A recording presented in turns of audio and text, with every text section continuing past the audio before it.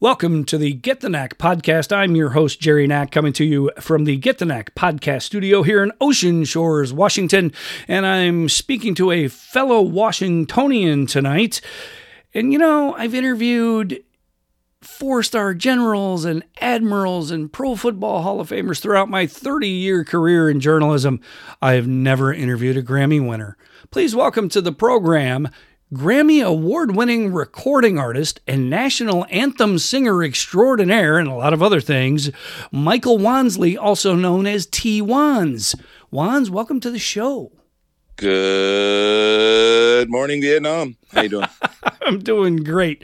Michael, we were talking before the show started about living here in Washington State, and you grew up in Washington. And what are some great things about being here? Well, my dad got stationed at Fort Lewis when it was just Fort Lewis and McChord. In '68, we moved down here from Anchorage, and I was all of 6.5, 7 years old, and have pretty much grown up south of Tacoma in a little community called Lakewood. And, you know, the coolest thing that I found over the last 40 some odd years with all the kids that I grew up with, we look at each other now and look at what people and the country is like now and just scratch our heads and like, how did this happen? I've been wondering the same thing myself. I grew up. It was so easy. I mean, it was so easy. Nobody thought about anything back then, it seemed like. Right. And there was no social media to record the dumb stuff we used to do. Thank goodness. Right. So I grew up in Western New York and joined the Navy at 18 and moved around a lot. And you know, I used to come to Washington regularly when I worked for the Oakland Raiders football team. And, you know, I grew to love Seattle, love the Pacific Northwest. And so when the opportunity arose last summer, you know, we started looking up the coast from Crescent City all the way up. And I think I looked as far north as Oak Harbor. And you know, when we found Ocean Shores, we're like, this is a spot. We wanted to be on the coast. We wanted to be somewhere where it actually rains. And we got that, you know, in buckets. But I had a white Christmas for the first time in over 20 years. So, you know, moving here has just been great. And I love the air quality after being in the Bay Area for so long and with wildfires and all that. It's just a great place to be, isn't it? Yeah. The coolest thing that I figured out when I left college in the mid 80s is like, you know, you can drive 3 hours in any direction and it seems like you're in a whole different place. I'll buy that. I'll definitely buy that because you have beach and coastal community. You have forests and mountains and trails, and then you have some of the most cosmopolitan cities you could ever ask for. I love the vibe in Olympia. I've always loved Seattle, right? Yeah, and then if you drive like 2.5, 3 hours east, you're in the middle of nowhere, like real nowhere. Yeah, like and Trump country. Plains of grain nowhere. Right. And if you end up in Pullman, you end up in Trump country. Oh, no. You don't have to go that far. No, that's true. That's true. Unfortunately, I see the signs on pickup trucks on the highway. Yep. You know, Michael, obviously, you know, I know you because we met through my former publisher, and we've been Facebook friends ever since. So, you know, we kind of have gotten to know each other kind of the new age way, the new technological way. This is the first time we've actually spoken to each other, but you have a famous voice. You're a successful recording artist, Grammy Award winner. How did you even get started in music in the first place? It's the very first thing I remember. The very first thing I remember was a schoolyard in Anchorage, Alaska on Fort Richardson. My dad was stationed up there, and we lived across the street from Ursa Minor Elementary School. And leaving school one day, kids were kind of needling me about. One kid's like, yes, he knows how to sing. No, he doesn't. No, well, does he know how to sing this? And they name a song, and I'd sing a little bit of it, and I'm putting my coat on and going down the hall, and 3 kids turned into 5 kids, and songs kept coming, and I kept singing, and then we went outside, and it was in October, and I remember those big fluffy flakes coming down, and I'm standing now I'm surrounded by like 10 kids, and well, what about this song? And I started singing a little bit of it, and you know, after a couple minutes, I hear my name, and I turn around, and running across the street is like the Black June Cleaver. She's got the big hoopy dress and the checker, the red and white checker apron and the fluffy. It's my mom. Because we lived across the street. She could see that I was out there. She thought I was in a fight or something. So she comes running up and I stop and she turns around, she looks down and she goes, Michael, are you all right? And I just look up at her and say, yeah, Mom, I'm just singing. That's the very first thing I remember. Oh, wow. And, I remember there's a picture of me that I haven't found yet, but I remember it of me singing she had me sing for the Kiwanis thing up there. And my brother, who was 10 years older, and my sister, who was 9 years older, my brother was going to the high school up there. He had his own quasi-American Bandstand show, and my sister was the go-go dancer. Oh, wow. We were like so ahead of our time. It was crazy. And my brother went on to be a broadcaster here in Seattle. And my sister and I we still joke about, the times, living up there and driving the Skagway Highway 1 through British Columbia, getting here. And I remember waking up and we're somewhere near Whitehorse or something like that. And I'm looking out the window. It's a logging road, like real logging roads with like real logging trucks with real big ass trees on them. I look out the window and there's like a foot and a half of dirt. And then it's just a big, huge drop off and, way far away.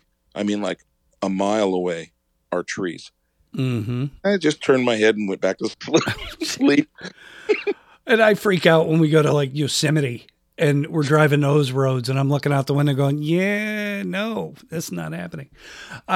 So, obviously you discover at a young age that you have a voice, right? But you have to develop it. You have to get into all kinds of different things as you're growing up, right? And well, sort of. I mean, if I could hear it, I could sing it.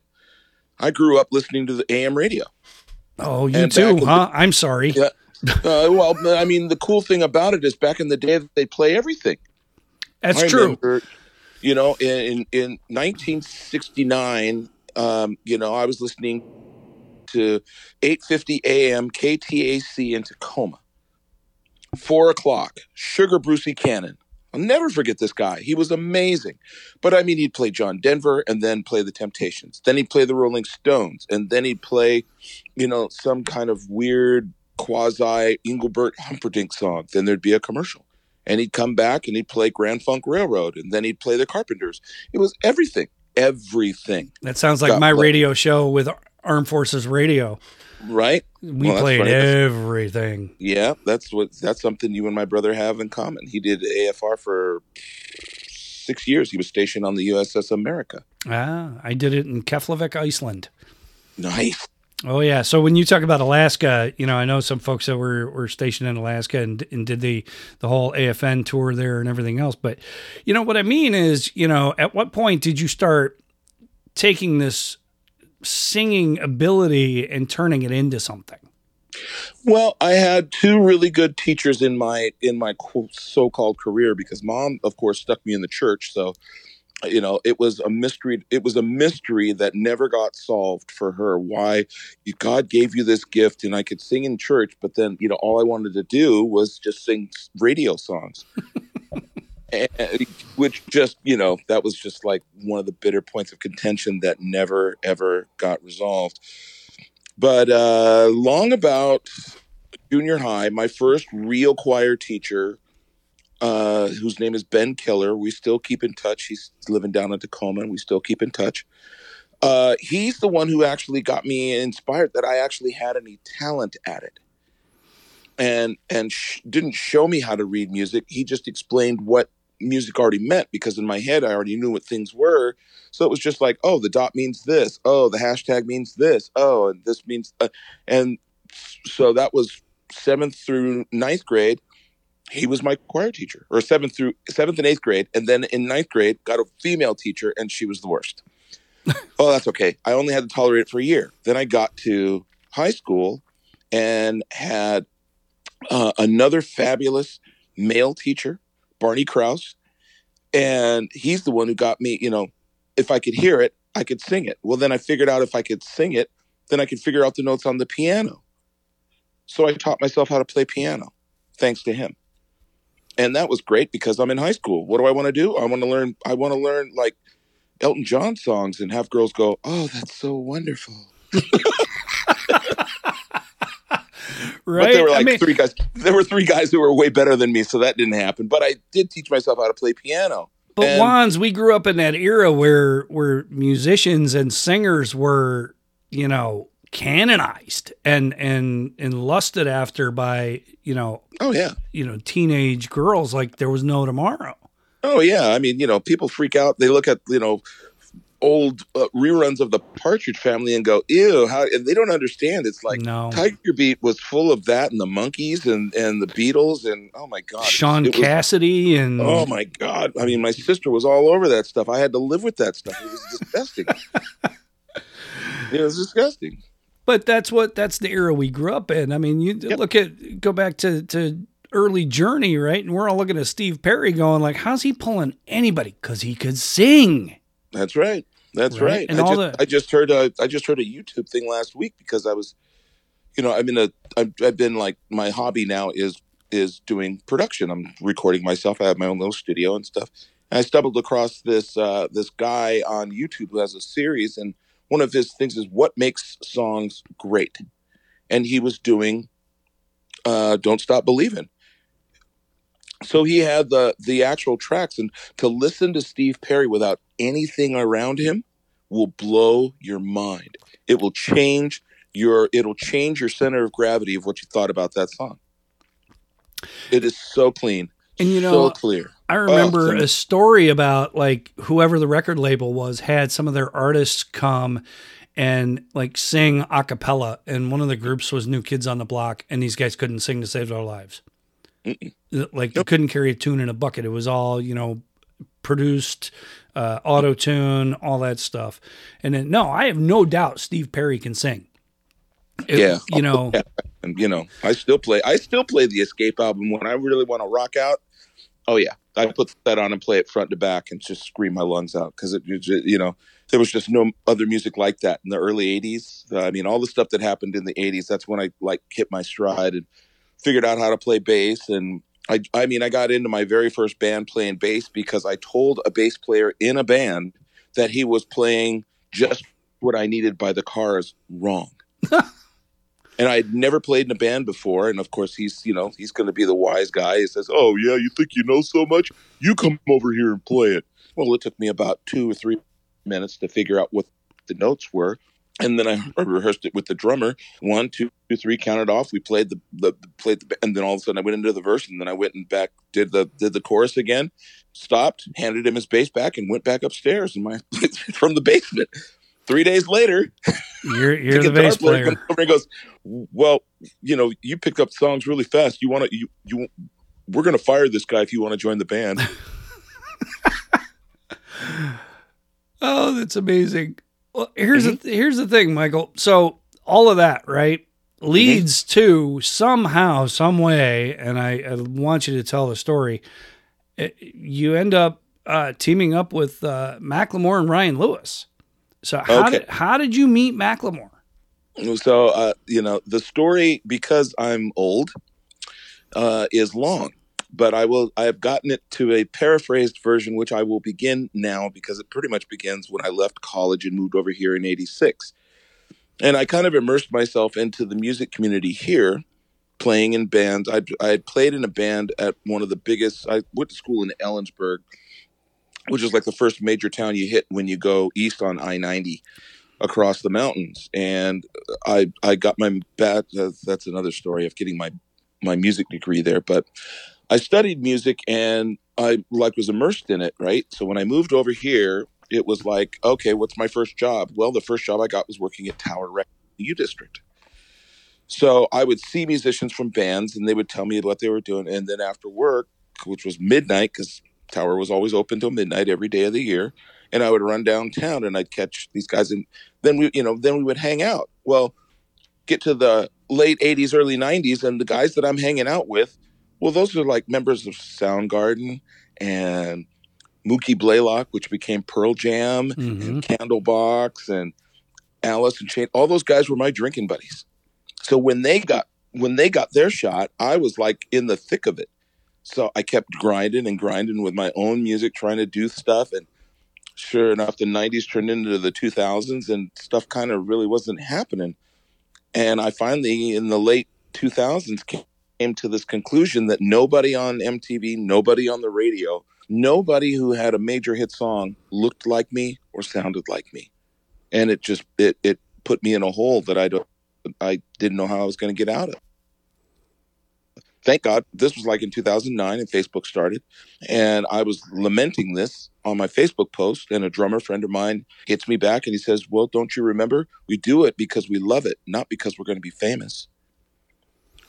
And that like kindled, it totally shifted my center of gravity, and I started writing on my own, got back into playing a little guitar, collected recording gear, and started recording my own songs. In about 2002,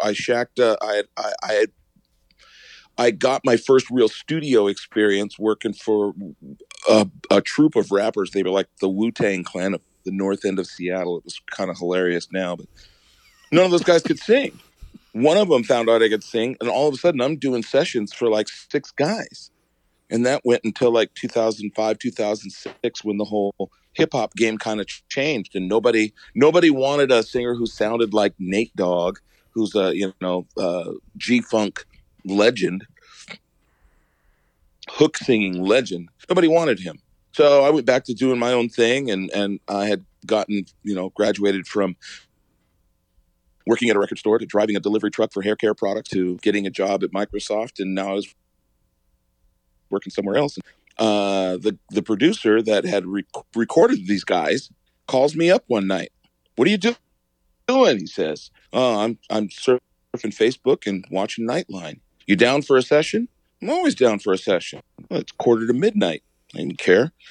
So an hour later, I'm walking into this nondescript little, it was two containers that were made into a residence, and I'm shaking hands with a guy named Ben Haggerty and Ryan Lewis. I had never heard of them. They had never heard of me.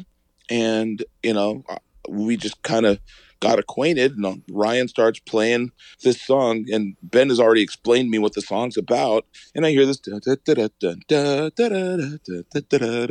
and Ben is like, said the words to me a couple of times, and the first thing that popped out of my mouth was, "I'm gonna pop some tags, only got $20 in my pocket." And their eyes lit up, and yeah, like that. And so we worked it out. They put me in the booth. I recorded the chorus, came out. They explained the middle part of it. "I wear your granddad's clothes, I look incredible." We did that part, put me in. Pretty much 45 minutes after I was in the booth, they cut me a check and I was leaving, and nobody thought anything of it. Not a thing. What's funny is I just was bopping my head, and I got goosebumps listening to you do that. It's so weird, and it gets weirder. So a couple months go by, I've forgotten about these guys, because you got to remember, I mean, I'm singing hooks for rappers, and a lot of the street rappers, the street guys, right? They were either running women, drugs, stealing. It was all nefarious. Everybody dealt in cash. So the fact that I got paid by a check was like miracle.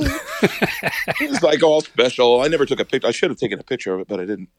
So 2 months later, I'm walking into my job at 4th and Madison at the 22nd floor, and my phone rings, and it's Ryan.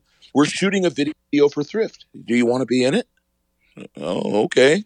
So they send their manager down, and he picks me up, and he takes me to the now defunct legendary store, Leroy's Men's Wear, which is where they would sell, quote unquote, pimp clothes. And that's where the infamous suit in that video came. And they, took me up to the shooting spot, and I had never seen anything like this before. I didn't know a soul. I didn't know anybody. And so I'm standing around, and it's like, "Hey, go get dressed. We're going to do your shot next." And I come down, and I'm standing, kind of in the middle of the floor, and the director is like, "Okay, so we're going to shoot you singing the hook."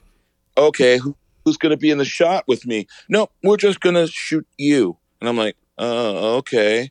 Take 1, I forget the words. Take 2, I get 3 of the words, and then I forget the rest. Take 3, I get about 3/4 of the way through, and I forget. And Ben sticks his head out from behind the camera, and he goes, "You don't remember the words, do you?" Which now seems like asininely silly and crazy and unheard of, right?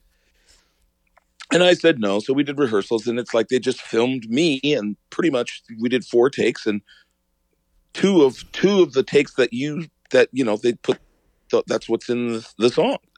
And I still didn't think anything of it until August 29th, 2012. I'm sitting at work waiting for this video to drop. And I have a presentation to do at my job. And I'm in the middle of doing my presentation. My BlackBerry said, ding, ding. I'm getting a notification every time something happens on YouTube. And I look at it, and what had started out to be like 800 was now 1,700. Then it was 4,000. Then it was 8,000. And this is all like before lunch. And then, by the end of the day, it had gotten up to like 15,000. And I was freaking out. I just looked out and I know I'll go to their website because I really don't know much about these guys. So I go to their website and I look at these videos and I stopped on one that was called Victory Lap. And it was footage from them touring in a van in 2011. But what stopped me was the one part where they have Macklemore standing on the front of the stage at the old Coliseum in front of all these lights, all these little lights from the crowd, all these cell phone lights. Sold out crowd. I remember I was at that Bumbershoot thing. I didn't go to the show, but it was a sold out show. Then I went back through his website and I looked at all the tour dates. And from October to May, they were all sold out in Europe and the US. I looked out the window. I went, oh, this is so not good. Because I'm on this song. So I'm trying to keep my wits about me. And, people start pinging me and ringing me up because they're hearing the song. They're seeing it on YouTube. And, I have a lot of friends that have been around a long time. I asked them in October, can I go do, some dates with you? I'd never been on the road before. Sure. So we got 4 shows in and Ben says, we really like you and you do really well on stage. We want you to join the tour. 2 nights after that, we were doing a sold out show at the Fillmore in San Francisco. Yeah, you giggle. Yeah, one of my favorite spots. Right. Well, what I remember is when I was 9 years old, listening on Saturday nights at KTAC at 7:00, live from the Fillmore, and they broadcast concerts from there. So I remember. I grew up listening to Cream and not Hendrix, but Mamas and the Papas and the Cowsills, everybody who played there. And now I'm going to do a sold out show there. It was so overwhelming. I broke down in tears at soundcheck because at that moment, it all became real. Yeah, because all those cats that were playing the Troubadour in L.A. are now playing the Fillmore in San Francisco. Right. They all grew up and graduated to that. That's right. And, I'm just I'm on like shore leave and I'm just like hanging out. And, the show comes off the next day. I'm looking for a credit union to deposit my first tour check, lost somewhere by the Presidio, and my phone rings and it's my boss. And he says, you were supposed to be back. And I said, I tried to get a hold of you before the weekend, but nobody got back to me. Okay, well, we understand. Blah, blah. When are you going to be back? And I said, you know what? An opportunity like this for a guy my age is probably never going to happen again. So I got to stay out here. And I walked away from $85,000 and benefits and stock options and the whole nine. I had less than $500 in the bank. But I will tell you this. After that day, I toured the world twice on one song. And in 2.5 years, every single dream that I ever had came true. and I've got the statues to prove it. And this coming from a military brat who starts singing in an elementary schoolyard in Alaska. Yep. I said it. I say it. I said it all over the world.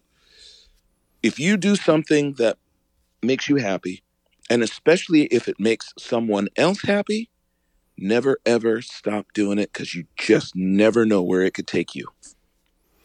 And the thing about that track, right? That became like symbolic of the early 2010s, right? I mean, Macklemore hit big, but that particular track and your hook, the opening to that became, and I do not throw this word around lightly because, me being a wordsmith, I don't throw the word iconic around very often, but that song has become emblematic of the early 2010s, and that hook has become iconic. Your voice, the lyric, and I don't know if he's going to become a thing or continue to be a thing, but the plain fact of the matter is, it doesn't matter if you are on one song or 20 songs, you are on one of these tracks that everybody knows.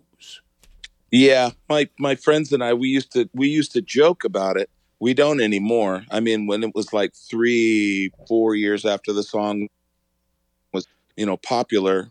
I mean, up to like 5 and 6 years after the song was popular, we would joke and say, "Dude, you were on the Louie of the 2010s, 15s. You're on the Louie song because it's all over the world." And I go, "Yeah, I know. Well, it's now 2022, 10 years. So now everything that I went through, starting in May when I first did that recording session, it'll be 10 years." And, now the only people who don't know that song were the people who weren't, they were less than 5 years old when it came out. Right.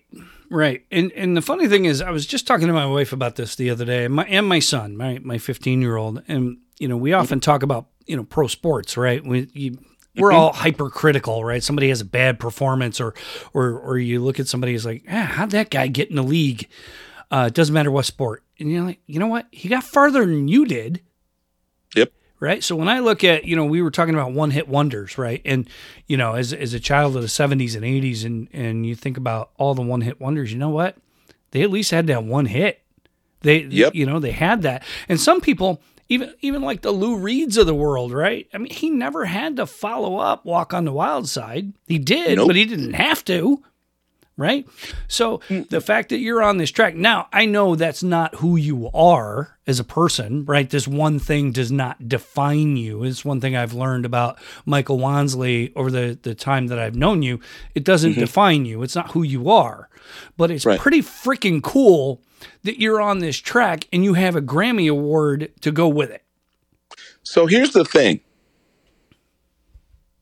And, it's taken a long time for me to get right with this, because it's not like I just came home one day and said, okay, this is it, and didn't stop doing what I had been doing before. I fought and scratched and begged, almost borrowed and stealed to not come back to where I was. I tried to extend it. I tried to write music and recorded this and, followed up on these things. The music business is difficult, as is every other business out there. And so, I was going to check myself into a loony bin.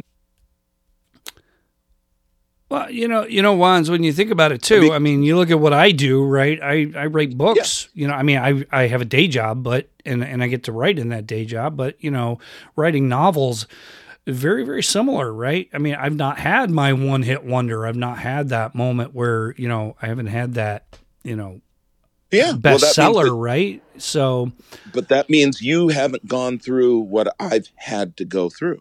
And this is the curse. Everybody talks about the come up. Everybody talks up how was making the climb and everything that you went through and sacrificed and practiced and did all this, all the rejection and all this blah, blah, blah, blah, blah, until you made it. And then you made it.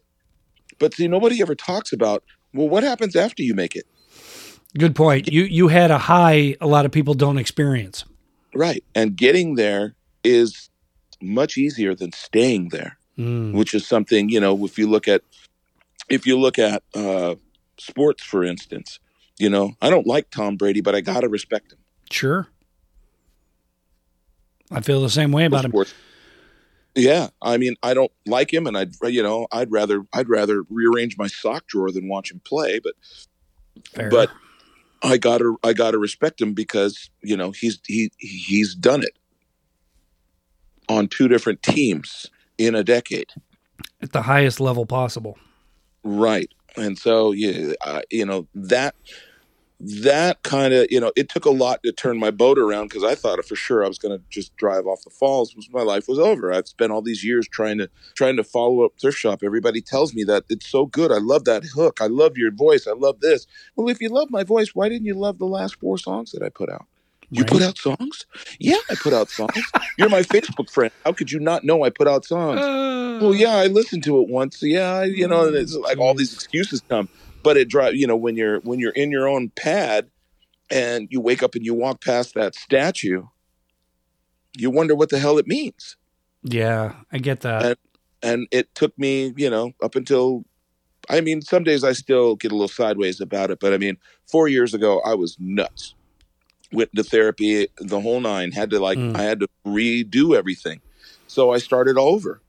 I started, you know, reteaching myself how to record, reteaching myself how to write songs, how to write lyrics. You know, I still dabble in guitar. I still dabble in bass. I dabble in drums. I know how to play all these things. I know how they're put together. But I'm trying to figure out what is it that I like, because I've had, you know, the last 10 years, my whole existence as a musician has been defined by that hook. Yeah, and I can see how that would affect you, right? Especially, and you made a really, really good point a second ago about you walking by that statue, right? And trying to figure out what that means, right? When you have that modicum of success, I mean, award-winning success. It's not like, you know, you sold a bunch of albums or did this, or, I mean, you have an award, and not, you know, I mean, say whatever you want about, you know, Grammys or Oscars or Emmys or whatever. You still have the thing. It means a lot. Right. And I mean, I led the show with, I'm talking to my first ever Grammy Award winner. I know somebody in the Academy, right? Somebody, the son of a close friend, is in the Academy. So I know that this is a meaningful thing. And I have a very close friend of mine who comes on the show once a month, who writes for popmatters.com, who's forgotten more about music than I'll ever know, former AFRTS disc jockey like myself. And you know, we talk about this all the time. We talk about the Rock and Roll Hall of Fame, which I'm going to ask you about in a minute. You know, you have something not a lot of people have. You're in a very exclusive club. Yeah. Right? But for everyone, it means something different. Sure. I say it all the time. I say this all the time. I have 2 awards that 98% of the musicians on the planet don't have. And don't even get nominated for. That's just it too, right? I mean, so, you know, first of all, I'm proud to know you as right? I mean, not that we've met in person, but to know you the way we do. The one time we were supposed to meet, it didn't happen. We were going to, and that's what the next topic is national anthem, right? I was supposed to come to Seattle 2018. You were going to sing the national anthem before the Seahawks Raiders preseason game. And that season, it was determined that I wasn't going to travel with the team. I was a historian at the time. And so, unfortunately, you and I did not get to meet in person. We were going to talk before the game and this whole thing. So, you know, I get and understand the struggles of, you know, you have this hit and you're trying to make a career beyond that, right? I understand that. But one of the things you've done, you have tried to make your way in the industry. You have tried to write and record music. You have recorded music. It's not like you haven't done it. But the other thing that you've done is you've become this national anthem singer extraordinaire, especially here in the Pacific Northwest. You've done, I mean, we have a new hockey team in Seattle, the Seattle Kraken. You've done that. You've done Seahawks. I'm sure you've done Mariners. Right. So how did that happen? So that was kind of an accident. That was one of those I dare you moments, because the way that it went was they had a thrift shop night. Oh, Jesus. Really? At one of the Mariners games. So, of course, they call me up and ask me if I want to be a part of it, blah, blah, blah, blah, blah. So, the thrift shop night happens, and, I get to throw out the first pitch and that whole thing, right? Well, that's cool. Well, I know, right? It's just one of those things that you just, I'm walking across that grass on that mound. Safeco Field. I've seen a game at Safeco Field. That's a beautiful ballpark. Yeah, I remember when they were building that thing. I remember all of to be part of that. But, to be out there and look around, and it's like, throw the ball, and thank God I didn't bounce it. And it's like, all of this came from recording a song one night and nobody thought anything of it, right? But see, your whole career is serendipity, Michael. But wait, just wait, because this gets really fun after in a minute. So it was being thanked by that. I got a letter from the assistant head of promotions, and he thanked me. It was a great night and thanked me and so on. I said, if there's anything I can do for you, let me know. And I said, well, you're very gracious. You're very kind. It was a great experience. So how does one sing the national anthem there? So they had all the anthem singers that season all lined up. So I kept that card in my pocket. And sure enough, right about this time, right between New Year's and Valentine's Day is when I was told to contact them. So I sent them an email, and we kind of hashed it out, and I did it once. They loved it. They got another hole in the schedule later that season, and I did it twice that year. The year after that, I sang 3 times. The year after that, I was like on call. I sang once, and then, I could be there in an hour. So I was Mr. On-call guy. And that led to the Seahawks thing. And because of the Seahawks thing, the promotions person for this, I knew people who were like big Sounders fans. They have their own guy, and have for a long time. Really? Brilliant singer. Really? But yes, brilliant. He's a great tenor. I tried to get him hooked up with Seattle Opera because I've got like Opera ties, which is another story in and of itself. But I did a duet with him. So all these promotions people are interconnected. Well, then, we're going to get a hockey team. Great. That's awesome. Well, it turns out that I did a forum in Toronto 4 years ago, and one of the guys that was at the forum works for the company that is contracted to build the arena. So that got me a gig doing the Kraken. And the first time I did it, they were all like, whoa. Right.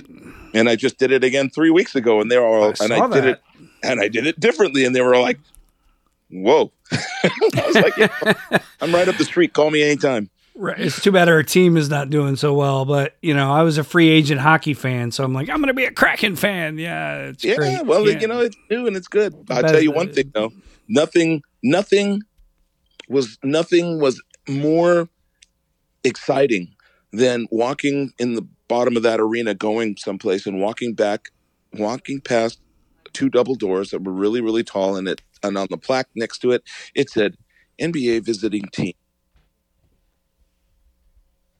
The plaque's already there. Yeah, we can get into the Supersonics and all that, but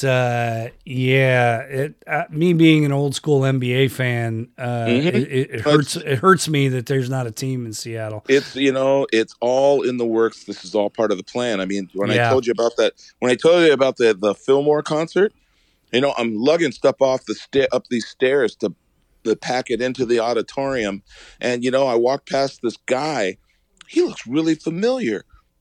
I couldn't remember who it was, and then I was told, "Oh yeah, that's Chris. What's his face? He's trying to buy the Sonics," and we couldn't tell anybody. The fact that they're in Oklahoma City and that whole thing, that Kevin Yeah. Hart, Kevin Durant was the last big name draft pick of the Supersonics. When I was a kid, it was, Dennis Johnson was on the Supersonics. I'm a Celtics fan, and DJ is, near and dear to my heart. And the teams that the Supersonics had in the 70s, it hurts me that there's no team in Seattle. And the Kraken having a hockey team is fantastic. The new arena, everything, it looks great. I wanted to talk to you a little bit about here on the Get the Knack podcast with Jerry Knack and special guest Grammy Award winner Michael Wansley, otherwise known as T. Wands. That, the new nominees for the class of 2022 for the Rock and Roll Hall of Fame just came out. And my friend Chris, as I mentioned, writes for Pop Matters, and we had this debate over how you define the term rock and roll. And, me growing up in the 70s and 80s, and I grew up on like the dawn of hip hop, right? Sugar Hill Gang and a lot of early hip hop. And then leading into, obviously Def Jam records, and I'm a huge Beastie Boys fan, but also LL Cool J, and that all led me to, stuff like Public Enemy, and now you look at what's going to happen with the Super Bowl on Sunday. Right. A lot of people we see on Facebook, they want to debate the definition of the term rock and roll. And it really bothers me because I think rock and roll is not a music genre. It's an idea. It's a concept. It's a up yours. It's a screw the man. It's counterculture. It's like, if only more people were as evolved and laterally pliable as you. I'll take that as a compliment it was intended to be. Well, it is, because the thing of it is that when I was in college and studying music, I had a director there who was amazing. When I first got to school, I thought jazz was Chuck Mangione and George Benson. Hey, I saw Chuck Mangione in my elementary school and got Feel So Good autographed because he's from Rochester, New York, my hometown. Well, I had never heard of Lee Morgan or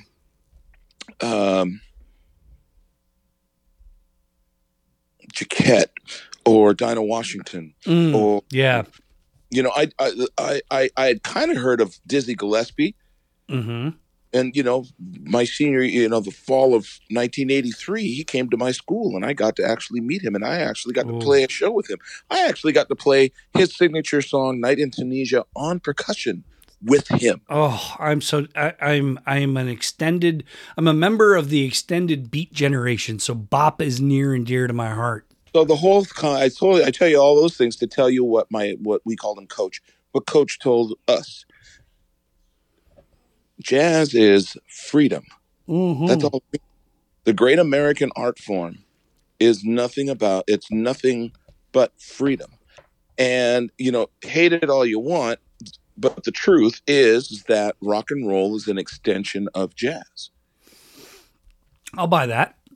Well, absolutely. And the funny thing is, people want to define rock and roll as drums, guitar, and bass, right? And a lead singer. But it just, to me, it's what defies convention. Well, you could go all the way back to Carl Perkins. Carl Perkins was pretty much the innovator, but the only reason Carl Perkins got a shot,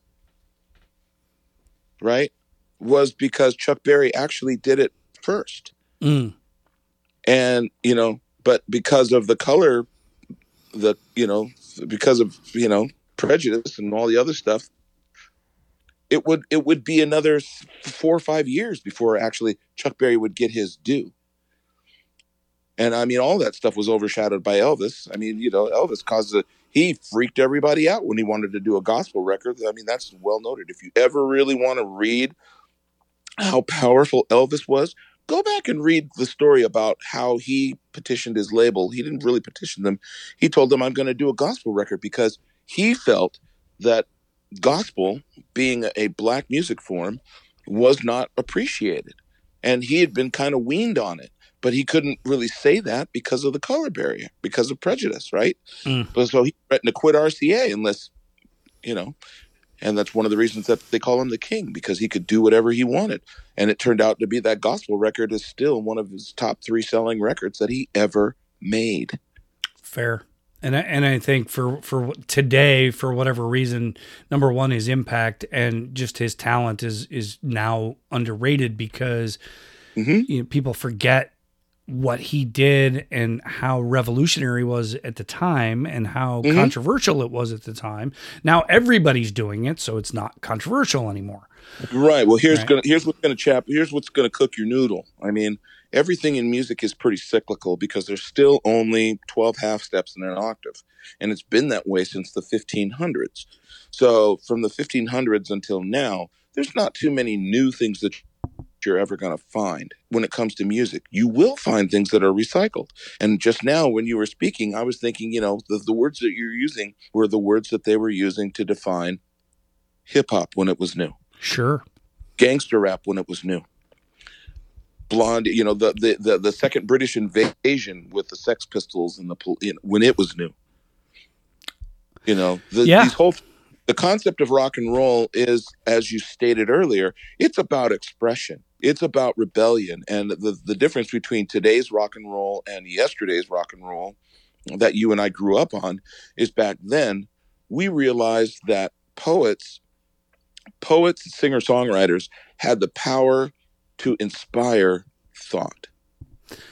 And they used it to empower a generation. And that's why my friend and I talked about Bob Dylan ad nauseum winning a Pulitzer Prize.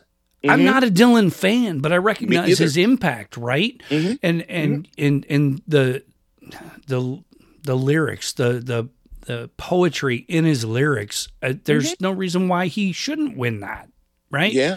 Every time somebody says music is nothing, it doesn't have any social bearing, blah, blah, blah, blah, blah, I say, oh, really? The most powerful song I remember when I was a kid, I'd like to teach the world. And that just came back around on the morning news shows too. Absolutely. But that was part of a generation. Yep. Yeah. Right. Michael, it's like you said, it's about expression, right? And it's about the feeling. Today's rock and roll, to answer your question for your buddy, today's rock and roll is as much like yesterday's rock and roll, like today's Corvette is like a 62 Corvette. Yeah. And I like the cyclical analogy. I know you have a hard stop, so I wanted to talk about this before we have to close the show tonight.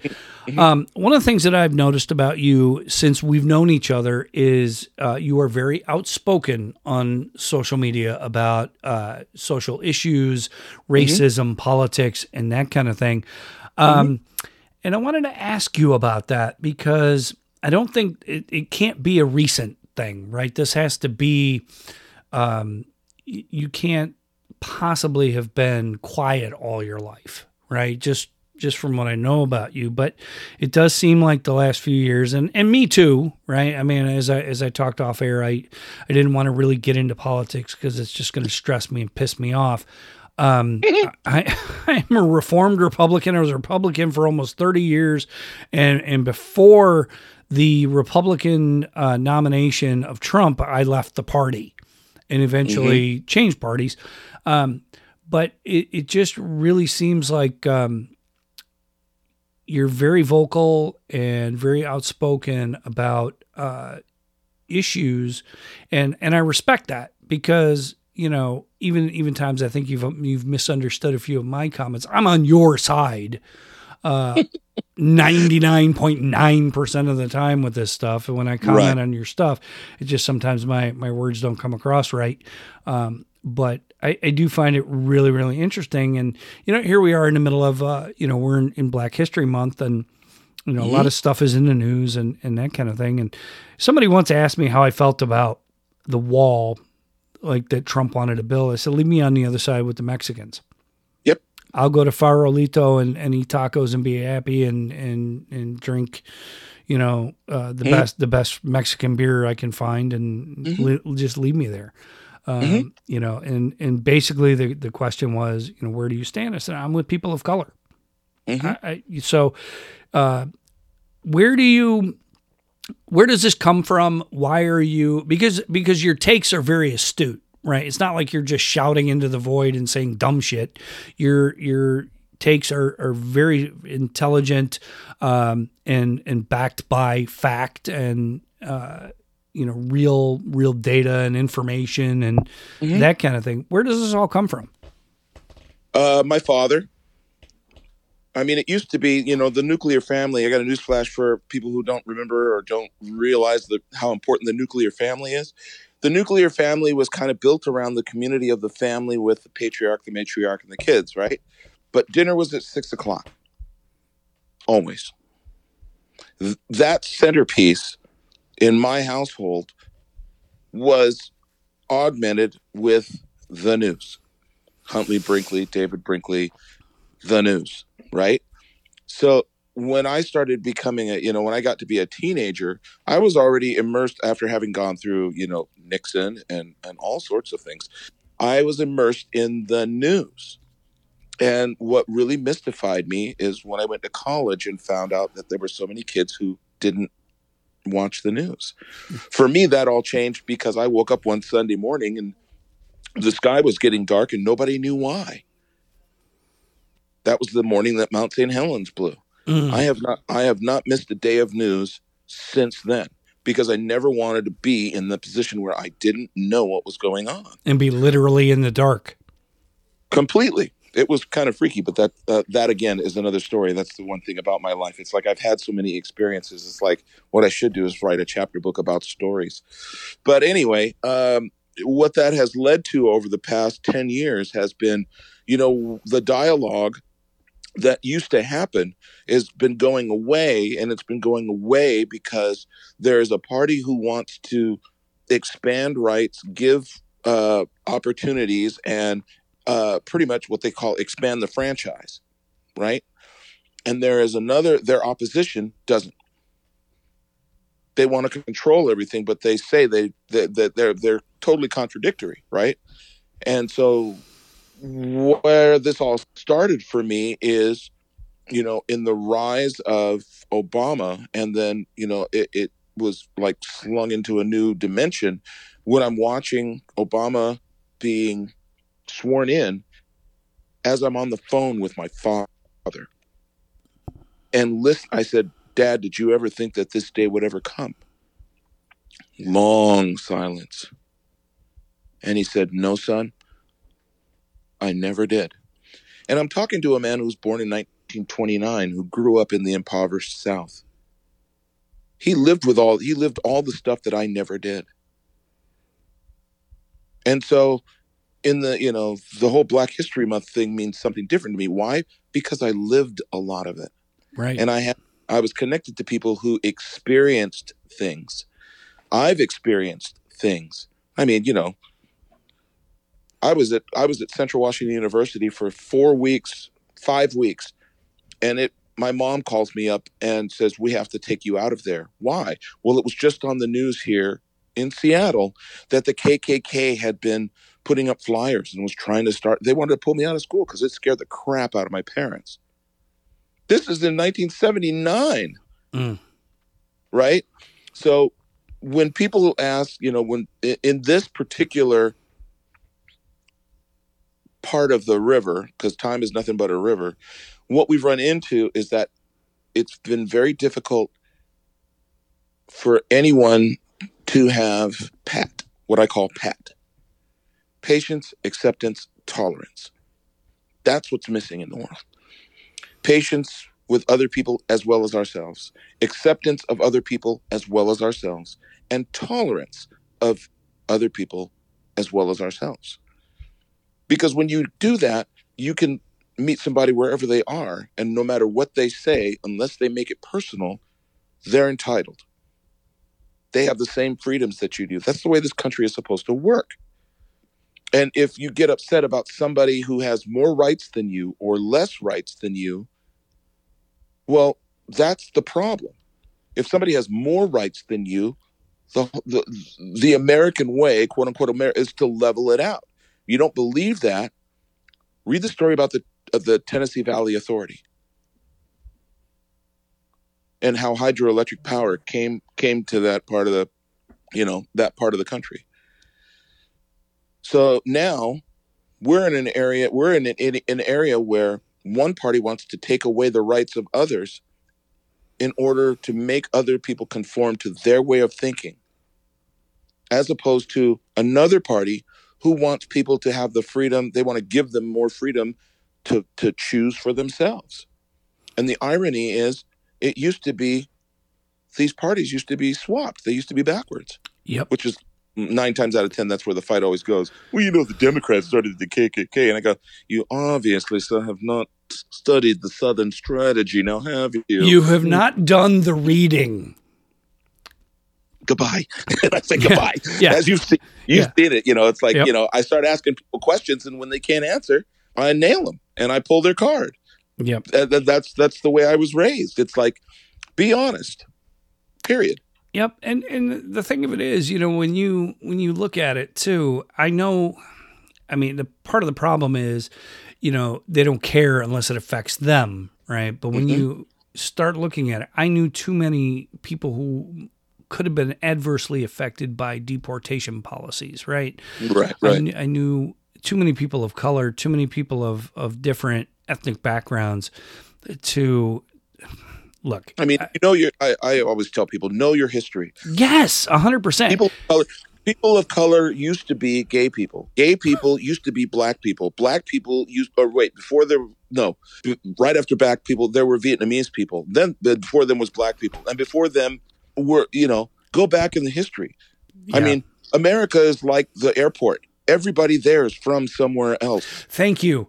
Thank you very much. Because that's my problem with like dumb stuff like Columbus Day. You can't discover something where there's people already there. And Columbus never came to North America anyway. But believe me, I mean, I could go on ad nauseum about any one topic, because the whole thing of it is the lack of acceptance for a different view. No, I liked what you said about PAT, right? PAT. Yeah, that was perfect. PAT. It's the key. It's the key to everything. That's what I learned, because when I can accept myself, it's easier for me to accept somebody else. Michael, it's only when I fear that, I don't have as good a car, I don't have as great of hair, I don't have a fine girl. It's only then that I start getting intolerant of other people.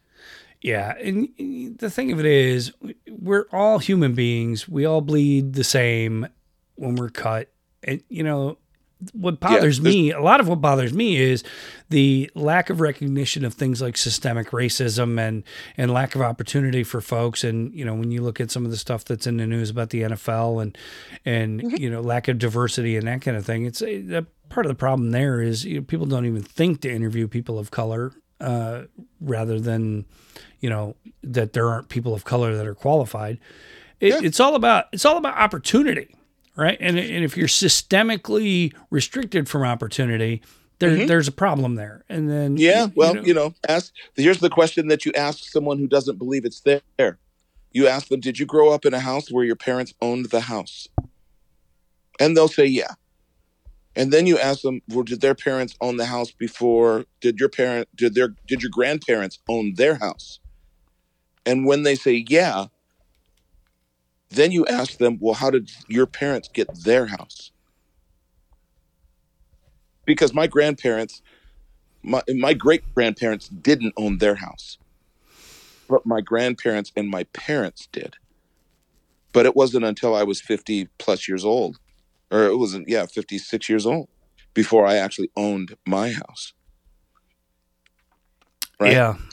And see, this is, when they say systemic, people don't really understand what systemic means. There's some really good YouTubes on this that I've posted before, but I post a lot. So that you do. I have a hard time keeping up with you sometimes. I am that one person that you will meet that if you ask me a question, you're gonna get an answer. But that's one of the things I like about you, Michael, is there's so much to learn from the stuff that you post and the conversation and the discourse and that kind of thing, and the breadth of experience that you've had in life. So it's one of the reasons I like being your Facebook friend. I like to think I'm your actual friend, and we'll get to. I'm going to leave you. I'm going to leave you with this. And it was a lesson that I learned flying into Berlin Airport, and I noticed it with all the other airports that I've ever been to. Every airport is located near a major highway. Mm-hmm. So when you look down out of the window when you're coming in for a landing, there are people in those cars, and those people have a life. They're doing something, and they don't see you looking at them, but they see the plane, and they think there's people on that plane who have a life. They're doing something. And when you start backing away and looking at the ground from 50, 60,000 feet, right? You don't really see people. You just see places. But in those places, there are people. Now, if you back out a little farther, that's a continent. You back out to the space station, that's a planet. There's only one species of human on this planet.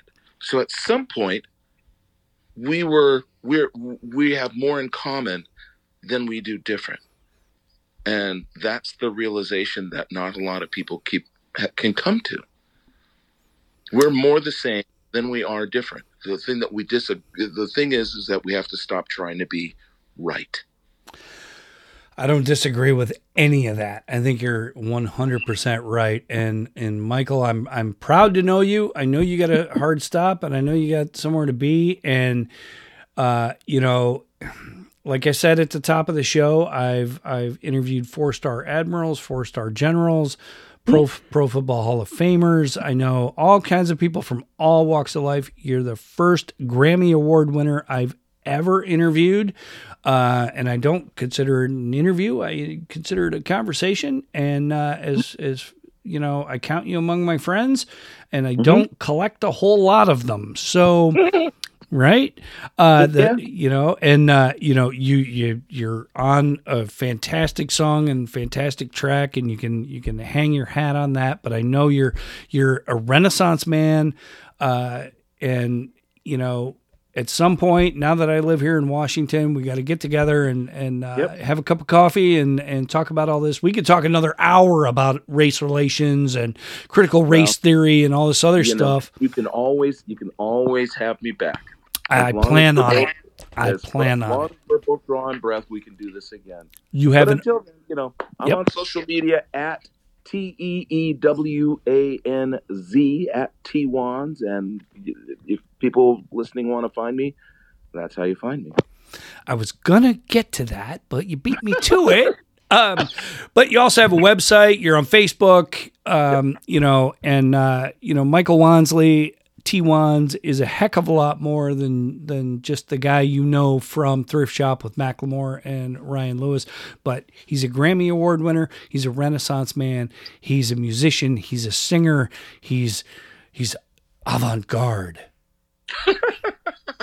Michael, thank you so much for coming on the show. I really appreciate it. Hey, it's been my pleasure. I'm just a guy trying to be more the candy bar and less the rapper. I'm going to steal that.